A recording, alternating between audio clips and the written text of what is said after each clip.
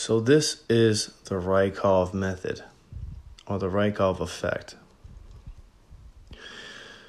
So you're either laying down or sitting down.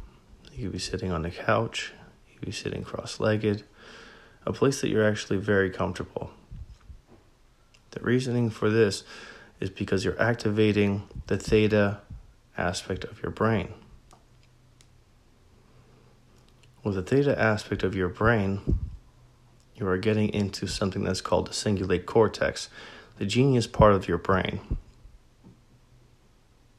that Nikolai Rykov ended up discovering as a neurosurgeon. So you're thinking about somebody that you idolize, that you have very congruent or expanded types of information on, whether you've studied them for a long time or whether you have just kind of idolized them for a long period of time, and you can see their mannerisms that you'd be able to kind of expand upon in some way.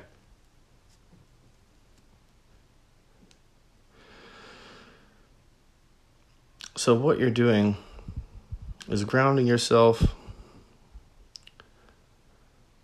as fully as you possibly can. Whether you're walking through a forest, whether you're doing Malkuth grounding, the layman's terms really speak for themselves if you've done the work. If you haven't, you may have to touch upon this a plethora of different times before it's actually going to be beneficial to you. But here we go. Taking a deep breath through your nose, out through your mouth. Deep breath through your nose, out through your mouth. Deep breath through your nose, out through your mouth. You find yourself walking into a white room, and you see this person there. They acknowledge that you're there. And you sit in a chair across from them, and you start to notice that as you look them in the eyes, staring them dead in the eyes, your mannerisms change. Your posture becomes like theirs. The smile on their face becomes like theirs. Your posture and your mannerisms become like theirs. Unknowingly, it happens habitually. Now you stand up, and as you stand up, you both stand up at the exact same time. You walk towards each other, you're taking the exact same steps. You shake hands with this person, and you both acknowledge how grateful you are to see each other.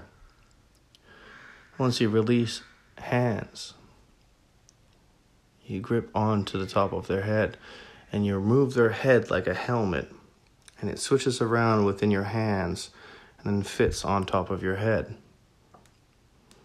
Now you begin to think like they do. You begin to act like they do. You take on every single dialectic change in every way, shape, or form.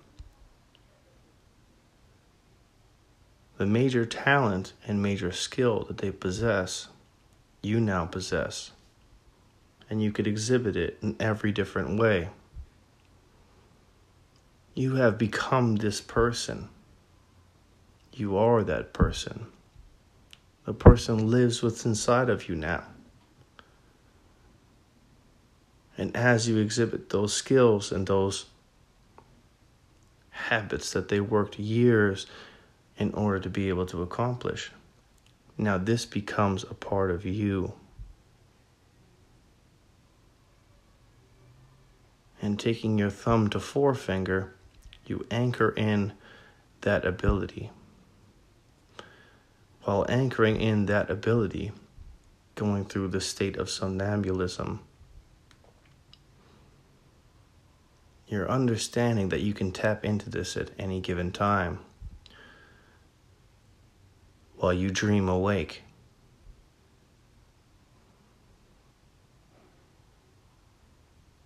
What's happening here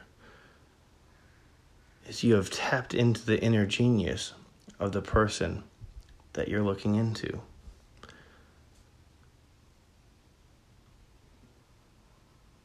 This is the looking glass self. That is a mirror upon a mirror, and that mirror reflects a mirror beyond that mirror. Now, going beyond this, you can see yourself as that person. And the nature of that person is constantly reflected. And using the anchoring method through the olfactory system, you're able to revisit that and then bring that to life every single time.